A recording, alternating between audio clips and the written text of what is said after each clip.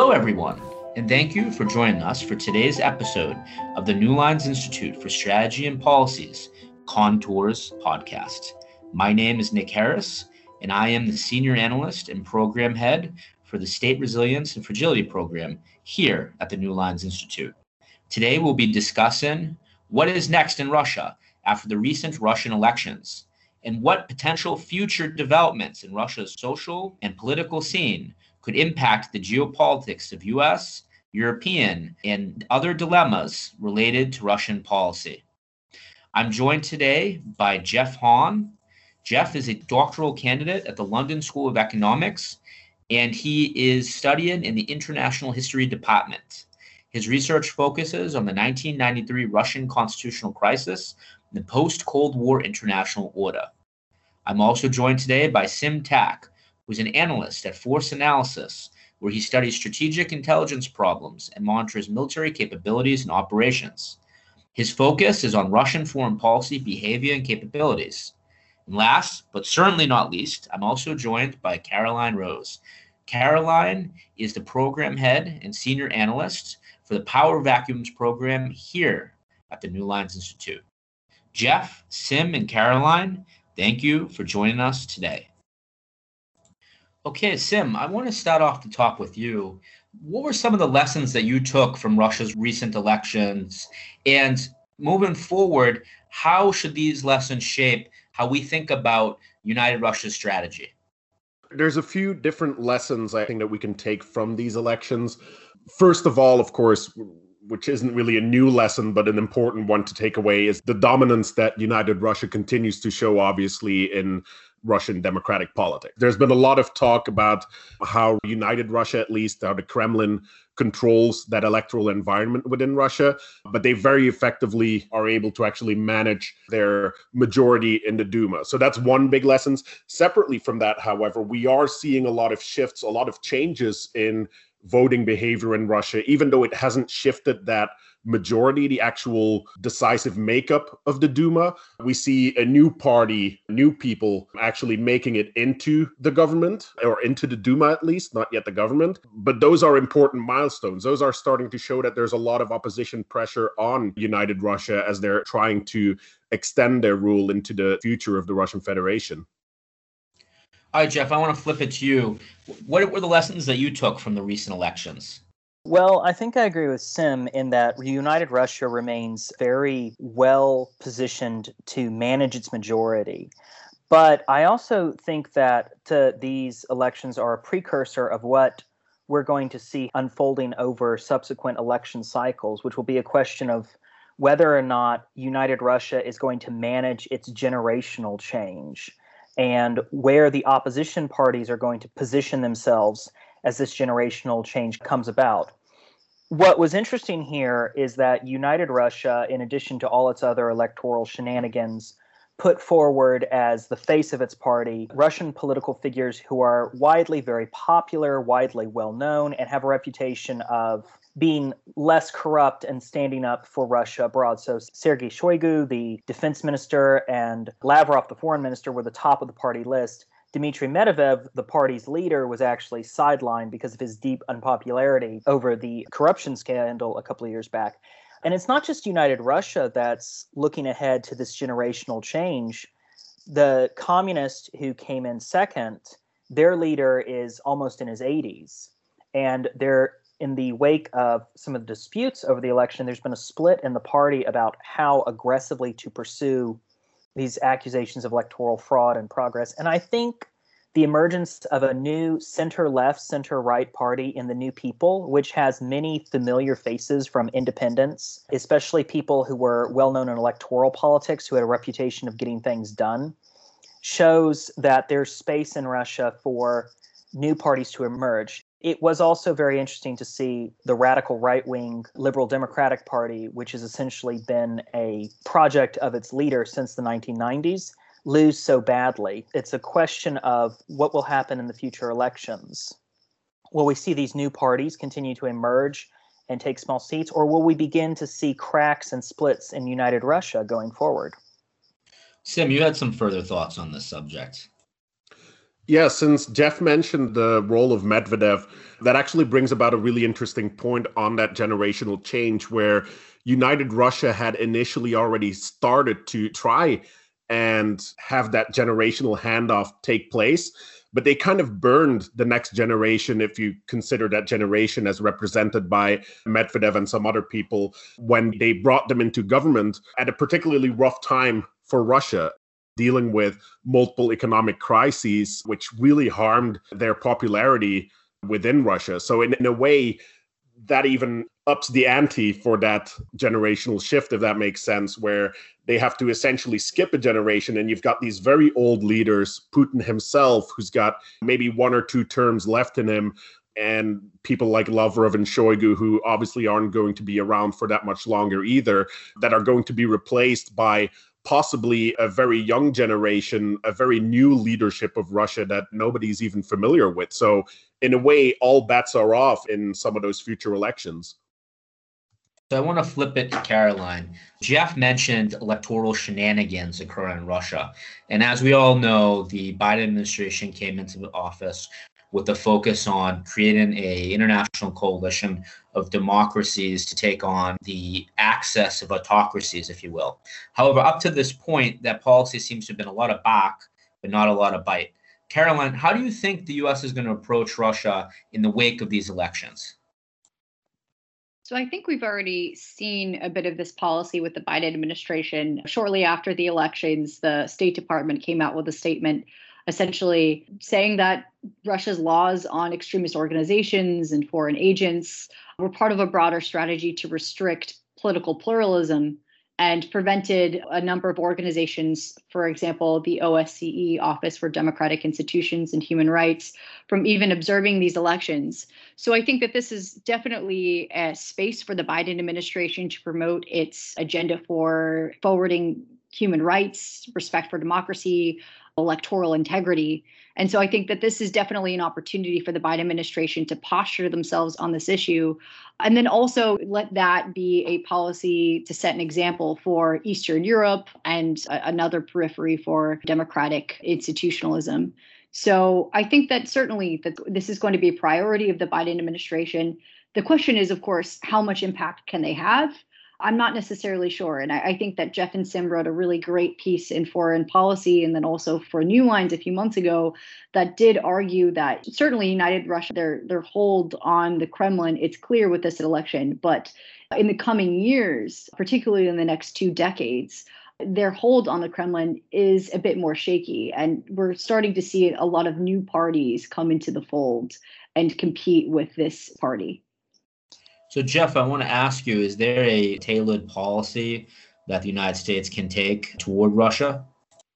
I have many opinions on this. I personally think the United States should re-examine its approach of sanctions because aggressively sanctioning everything that moves only serves to further alienate the U.S. from the Russian governing class and business circles. And this is something I wanted to bring up because we've mentioned the electoral funny business that went on. And I don't think anyone could deny that there certainly was tampering and vote inflation. And I'm sure many people voted more than once. But we can't ascribe United Russia's continued parliamentary dominance solely to cheating. We have to remember that it does have a genuine popularity, maybe not for any particular policy, but more on a bread and butter issues, the ability to deliver on roads or on funding.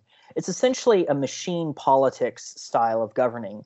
And when we think about the Russian opposition, one thing we have to remember is one of the reasons why they did do so poorly, or in the case of the communists doing so well this time, is because what unifies opposition supporters is the opposition is not the ruling party and the government, but the opposition can barely agree on anything. As soon as policy discussion enters the field, it falls to infighting almost immediately. So there's no real alternative consensus for the opposition other than it's not the ruling party.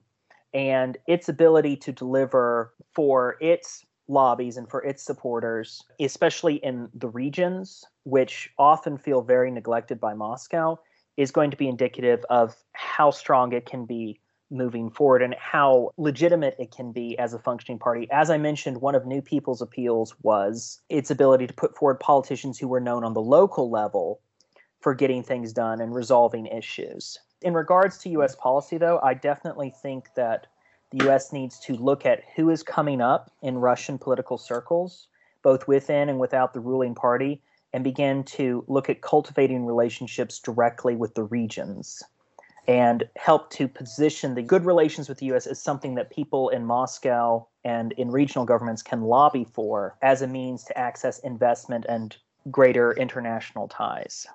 So I want to unpack that a little bit, Jeff. You've put in front of us an interesting proposal. And as you know, there is a rise in debate within Washington about sanctions and whether the United States has overdone sanctions as a tool of foreign policy to the point where sanctions are no longer smart, the cudgel that we threaten other nations or other actors with. So I want to put the question to you. You're sitting before a Senate panel, you're testifying.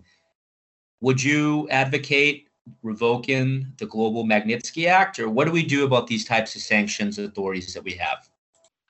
So that is a tricky question. I definitely think sanctions are overused, and I think that they're ineffective as a strategy because while they make policymakers in D.C.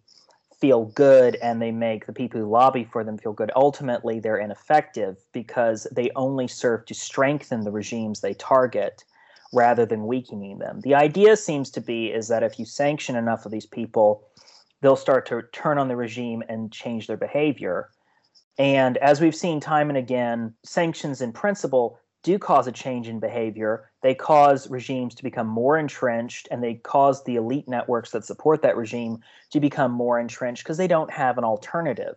If you think about the history of sanctions, as far as I know, the only time that sanctions have worked effectively was when the U.S. sanctioned the U.K. and France during the Suez Crisis. Cuba's been under an embargo for 50 years, and it's not changed its behavior. It's actually taken a generational shift, both in the U.S. and in Cuba, for there to be any progress on diplomacy. And of course, that's fallen apart pretty magnificently with U.S. political dynamics. And same case with Iran, where when the other party does come to the table, the U.S. essentially demands total surrender. And this was a problem we saw in Russia's case with the 1990s, the refusal to repeal or even consider repealing the Jackson-Vanik Amendment, even though it had largely served its purpose. My answer is probably a little bit too mercurial, but I don't think in principle that sanctions work. Okay, Caroline, I wanted to ask you, from your perspective, being deep on U.S. policy toward Europe, Eurasia, and so the geopolitical sinew that ties that policy together, do you think there's an appetite with the administration, and in particular its supporters in Congress, to ease up on Russian sanctions? Is there a way to build into the U.S. policy some of what Jeff is saying, but not entirely lose the pressure that can be applied to Russia? I don't see it yet with this administration, and I think that the responses so far to the elections issued by the State Department are pretty clear that while many observers and analysts have welcomed the introduction of new parties into the Duma and into the election process, it's pretty clear that this administration is not quite ready to open up to Russia. And I think also they're trying to gauge how Russia will manage its relationship with China, where Russia will fit in the great power competition that is unfolding in both the Pacific and Eastern Europe. So I don't quite see it yet. Jeff made a very interesting point on the effectiveness of sanctions. I don't necessarily see Congress escalating a series of sanctions against Russia immediately either. I think that right now we're in a really interesting period where the administration is trying to essentially gauge attitudes and where the direction of the Duma and also this post-Putin era that is going to unfold in the next few years. Okay, so we talked about the stick of sanctions. Sim, I want to ask you, Jeff put out some ideas that are very interesting about focusing on Russia's regions, looking to the rise-in generation of social and political actors within Russia. So is there a carrot approach the U.S. can take, Sim? I think there definitely is. Just to zoom out for a second, the problem that we're really dealing with from a US perspective, or I would even extend that to the European perspective, the West in general is kind of in the same position when it comes to Russia at this point. But the big challenge that we are dealing with is that I think there's a bit of a lack of understanding of what exactly Russia is, what Russia wants, and where Russia is going. So, as Caroline mentioned as well, we are going to be dealing with that post-Putin era fairly soon. Within a historical context, we're literally talking just 14, 15 years away, and Russia is going to look dramatically different than how it looks now. So if we want to actually be prepared, if we actually want to be able to have a feasible relationship with a stable Russia in that future, I think that's something that we need to start figuring out now. And as Jeff mentioned, if we take a very hostile approach to this, and I'm not saying that there's no room to actually draw red lines to try and maintain some level of order at an international level, that there are certain things that we need to protect and defend. But at the same time, we want to make sure that we're not automatically turning everything that could potentially grow in Russia into the enemy before we get to that point. I want to go to Jeff. Jeff, when you talk about a regional strategy, looking at Russia in the perspective of its regions, to me, that sounds like some sort of Langley op or something that would have been hatched across the river, so to speak, sitting here in Washington, D.C. What do you mean by focusing on Russia's regions exactly? In a tangible policy dimension, what I'm talking about is soft power, direct investment. Many of these regions are quite large geographically, but quite small population-wise, and the population is quite focused and concentrated. For a very low price tag, the United States could certainly encourage and actively explore foreign direct investment or joint infrastructure projects with municipal and regional governments. And it essentially it puts the regional governments and Moscow in a tricky situation because hypothetically, I know of one project in Tatarstan that actually was very successful, which was building a new hospital through a joint venture between some U.S. investors and the Tatarstan government. And hypothetically, if the U.S. was to expand and broaden that kind of direct investment projects, especially if it was with the caveat that it would be a majority Russian-owned enterprise once it was completed, because Russia has a very deep phobia about giving up control of critical infrastructure. But at the same time, there's a need for investment in critical infrastructure. There's a lack of investment for a variety of reasons, lack of funds, corruption, and just general bureaucratic sluggishness. But if you're able to start putting up hospitals and roads and rail links and schools with signs that say partially funded by U.S. aid or U.S. Investment Corps, whatever we want to call it, I think it has a very strong soft power appeal. And I think it puts Moscow in a difficult position because if they turn down this kind of beneficial investment, it further alienates them from the regions.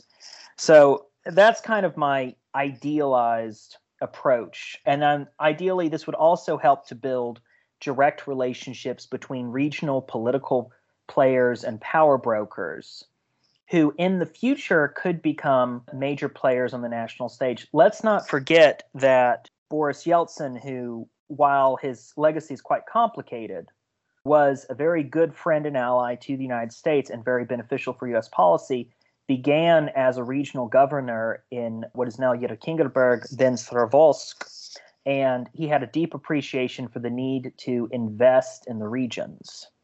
Yes, but I have a question on that, Jeff, and then I will ask Sim to weigh in. Make a very interesting and compelling point rooted in not only Russia's recent past, but also where its future trajectory could be. But United Russia would seem to have an interest in limiting U.S. influence, especially in the regions, especially in some places where it's already trying to contend with the influence from other actors in Eurasia, whether it's China and Russia's Far East and Central Eastern regions, as well as some of the challenges Russia feels from demographic issues from its perspective related to its own internal Muslim population. So I want to ask you then, if you're United Russia and you have an interest in keeping the oligarchy going, how do you manage a situation where the United States has decided to try to essentially smother you with kindness to effect a certain change?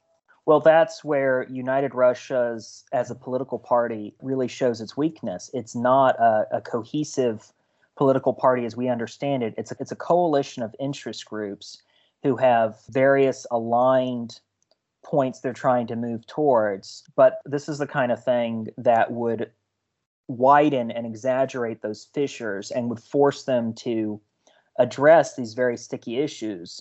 You know, during the run-up to the election, there was some very direct comments from United Russia candidates to voters and to local business lobbies or the equivalent of local chambers of commerce. Vote for me, make sure that your employees and such vote for me, or you won't get your road funding, or you won't get funding for this project, which has been on the back burner for 10 years. So it's important to remember the dynamics of Russian politics. Ideology has never really strongly taken root. There's a lot of ideologies that are experimented with and thrown around. Really, it's about who can deliver. And again, it's a kind of machine politics approach. One of my favorite anecdotes from this election is there's a well-known Russian libertarian podcaster who endorsed the Communist Party because they were the opposition most likely to win. So I think that this kind of approach of bypassing the central government and appealing directly to the regions would help to exaggerate the internal conflicts in Russia. And there might actually be progress on opening up to that kind of investment. Okay, so Sim, Jeff made some bold arguments just now. I also want to say that you had an interesting way of framing how the U.S. should look at Russia and the evolution of U.S.-Russian relations when you said that 15 years from now, we're looking at a potential major transition in the Russian political structure. Now, 15 years from now, a rising generation of young foreign policy professionals, people who are in their 20s now, in their 30s now, will be essentially entering the prime of their careers. So now is the time for them to start thinking about what is the future of Russia. So I want to ask you to weave in a response to Jeff's bold plan, as well as how you think about how the rising generation of U.S. foreign and national security policy leaders should be forecasting what they need to know about Russia's future. I think one interesting way to approach that is that we're essentially talking about two potentially different scenarios depending on how exactly the United States decides to deal with Russia over those next 15 years. And in one of those scenarios, and I think that one aligns closest with a policy that Jeff is arguing for, I'm not sure that U.S. foreign policy would be able to really bypass the Kremlin or the central government per se.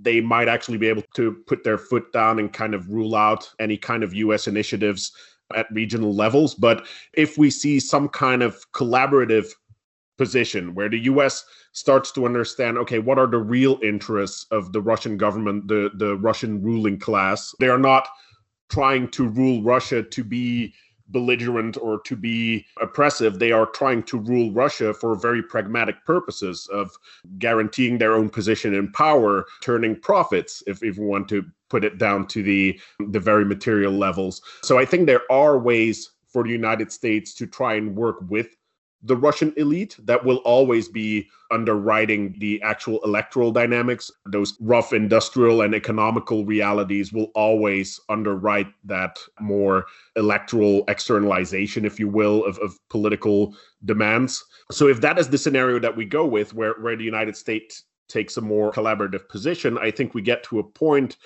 in 15 years from now where we could be dealing with a relatively stable Russian government that the United States can continue to expand trade and relations with.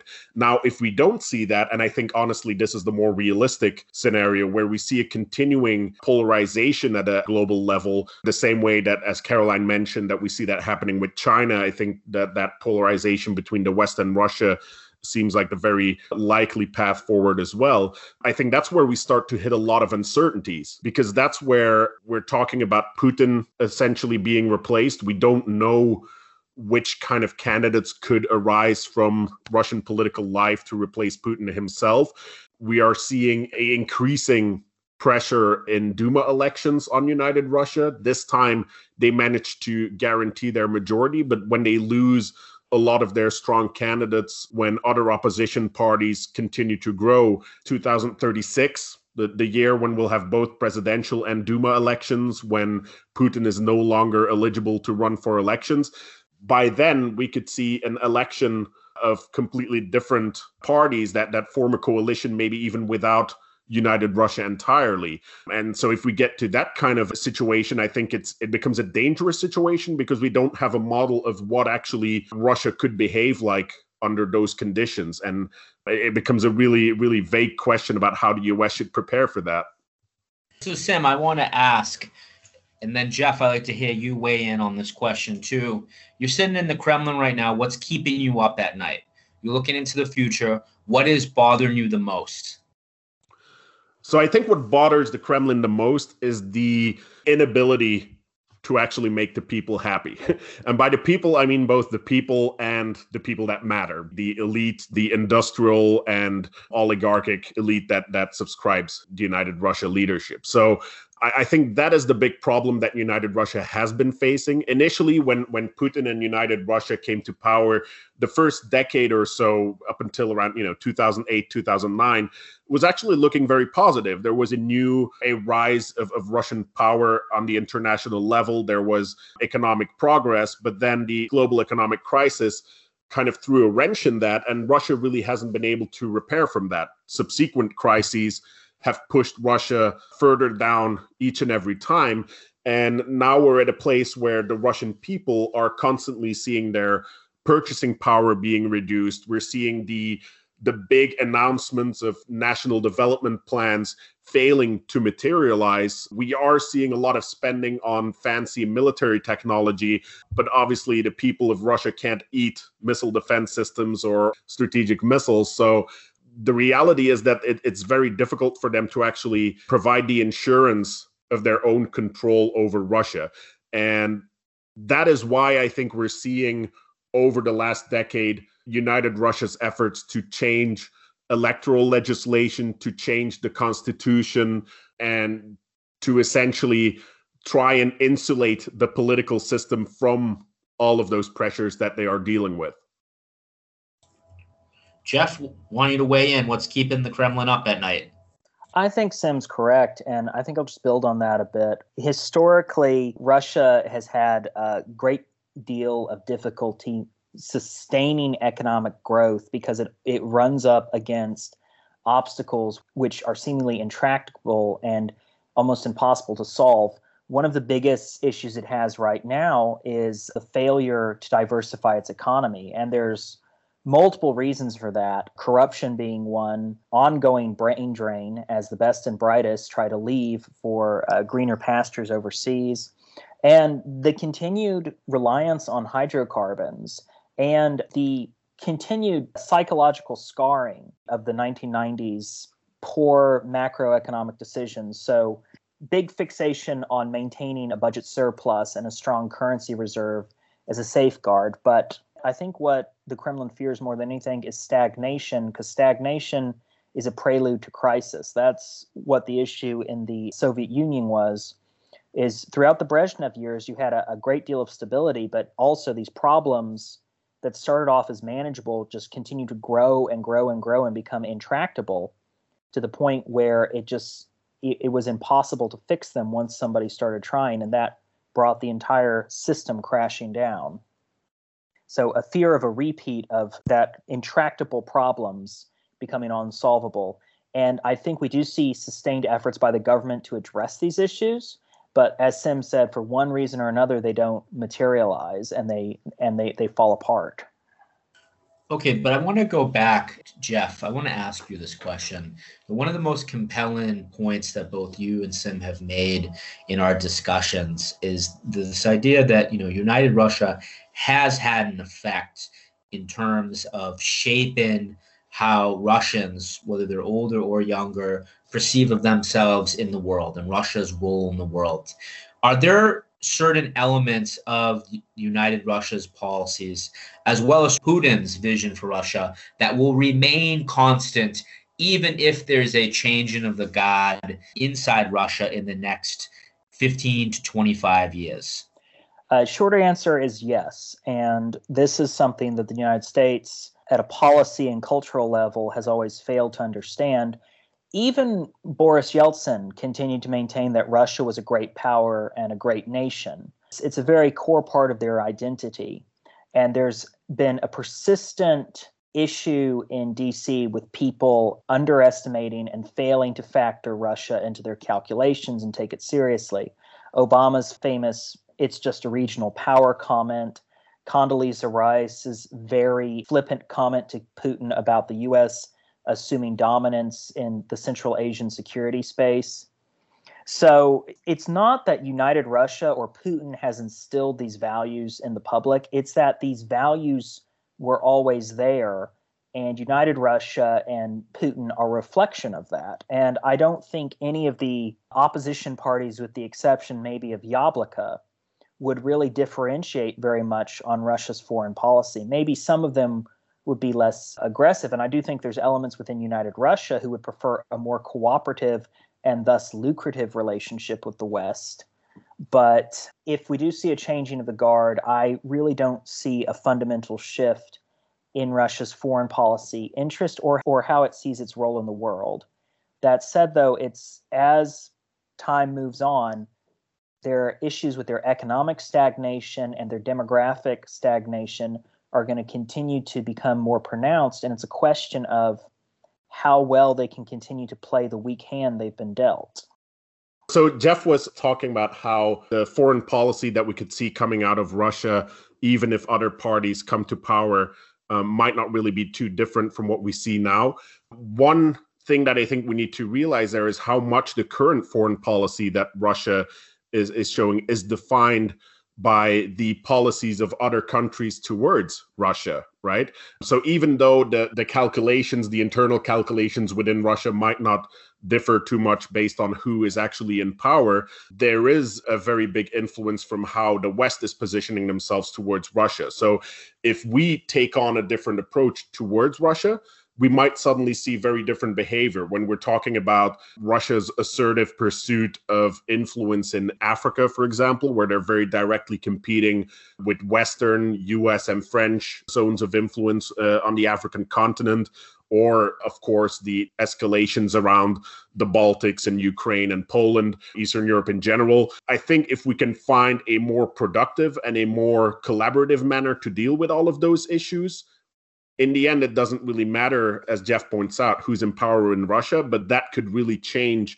the way that Russia perceives their environment and formulates their own foreign policy behavior, and thus becomes potentially less of a threat or less of a concern to us as well. Okay, so Caroline, I have a big, maybe huge geopolitical question to ask you. As you know, the Biden administration, but really this started before the Biden administration with the Trump and before that, the Obama administrations, but really the Biden administration has put a huge focus on the China challenge and pivoted U.S. policy towards what appears to be a generations-long struggle with China for essentially the soul of humanity. I want to ask you, does a resurgent Russia that could potentially have a different leadership present an opportunity for the United States to have a partner of sorts to confront China in this generations-long battle? And how does the United States think about its China challenge in relation to the reality of Russia? That's a great question. And to answer simply, I think, yes, certainly the United States should try and make use of any kind of pivot or shift in the Russian electoral and political landscape to make them a more cooperative and collaborative partner in the international system, particularly when it comes to competing with China. That being said, certainly I think there are constraints to how far that relationship can go. Going back to what Jeff and Sim mentioned about the prospective foreign policies of some of these newer parties that we've seen, there isn't much there yet to necessarily analyze. A lot of their policies have been domestic policies or focused on economic development and political debates. But I think that in regards to foreign policy, looking at Navalny's party, the Russia of the Future Party, although that has been banned, I think that some of their messages and some of their platforms, for example, rejecting certain interventions such as the one in Syria, also calling for a greater focus on economic development and infrastructural projects. I think that that could be an interesting indicator of where the foreign policy platforms of some of these newer parties, where that is headed. And I think that the United States should certainly watch with interest on where these foreign policy proposals, what kind of collaboration that they're encouraging with Europe, particularly in Eastern Europe, the kinds of partners that Russia will be looking to engage with, and where the United States can occupy and how they can occupy that space. I think that that will be incredibly important. But at the same time, while seeking out Russia as a partner will be important, it's also going to be significant to understand that there will be constraints to this relationship, particularly as the Russian and Chinese relationship right now certainly is strengthening especially over the past few months.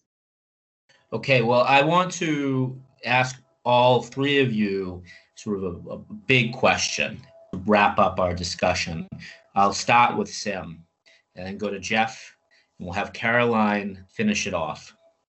Was Donald Trump right that the United States has more interest in cooperating with Russia than it does with competing with Russia? So personally, I think that very limited statement is probably true, but we need to actually understand the context of why that is true. And if we want to say that we have more of an interest in collaborating with Russia, that does not mean that we need to bend over backwards and accept anything that comes from Russia. But I think the opposite way, trying to force anything that we want on Russia, is not going to get us anywhere either. The reality of the international system is that we are talking about independent states that have their own interests at heart. And you do need to find some kind of middle ground to be able to collaborate. But it is my belief that a lot of the relationship, a lot of the hostility between the West and Russia right now is based for a great deal on a certain level of misperceptions or misaligning perceptions, I'll put it that way, where Russia is possibly behaving in certain assertive ways because they perceive a threat from the West through the expansion of NATO into Eastern Europe, development of new weaponry in the West, while at the same time, those responses, those reactions are being perceived in the West as Russia being aggressive and belligerent. And while neither of these perceptions is wrong, a level of threat exists there, but by being unable to break that cycle of threat perceptions, we're essentially stuck in a cycle of escalation that doesn't leave a lot of room for actual productive diplomatic interaction at that superpower level. I think that historically the United States has been unable to properly modulate its perception of Russia. Russia's either an existential threat or a joke country that doesn't require a lot of our attention. You saw this problem particularly badly in the 1990s, where there was a brief moment of positive trajectory with the Gorbachev-Reagan-Bush relationship. But after Gorbachev lost power, U.S. interest and U.S. focus on Russia shifted dramatically. And really, there was a huge loss of interest.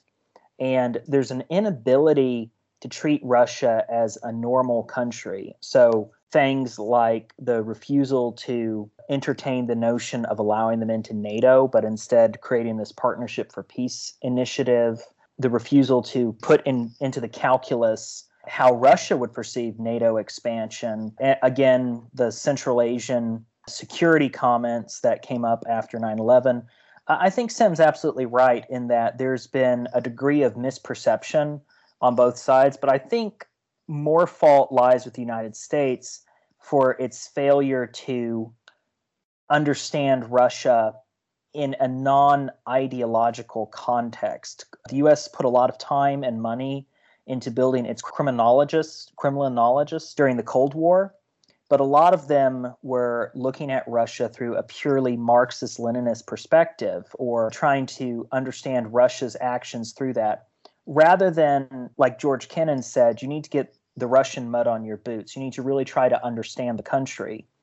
And people will spend years doing that. But this is a point I've written on for responsible statecraft, and I just want to emphasize here again, there's a real lack of effort in DC to accurately understand Russia, to accurately understand its intentions, its drivers, and its arresters. And I think there needs to be more sustained investment on the part of the U.S. in understanding Russia before formulating policy towards it. I completely agree with both Jeff and Sim that we have misaligned perceptions of Russia. And because of that, we have become stuck in what Sim said, the cycle of escalation. That being said, I do see space for, I guess you could say, course correction, where the United States, if we do put enough attention and understanding to treat Russia as not necessarily just a normal country, as Jeff mentioned, but on non-adversarial terms, I think that there is room for that, particularly if you look at the 2018 National Defense Strategy. I mean, certainly they name Russia as a primary competitor in the context of great power competition, but I think that there is a bit more room and wiggle room for cooperation and partnership than, for example, with China, just looking at that document alone. And I think that in the context of this administration, and of course with the elections that just occurred, I think that we are seeing this growing space for a reset in relations to really gauge attitudes, understand different threat perceptions, and also identify shared interest in both trade, political interests, and of course in foreign policy. And so I think that will be very important, maybe not necessarily for this administration, but for the next 2 decades or so, for the United States to try and course correct this relationship with Russia. Well, thank you very much, Jeff, Sim, and Caroline, for this in-depth discussion on the once and future Russian conundrum for U.S. foreign and national security policy. Thank you, everyone, for listening to us today on this episode of the New Lines Institute's Contours podcast. All the best.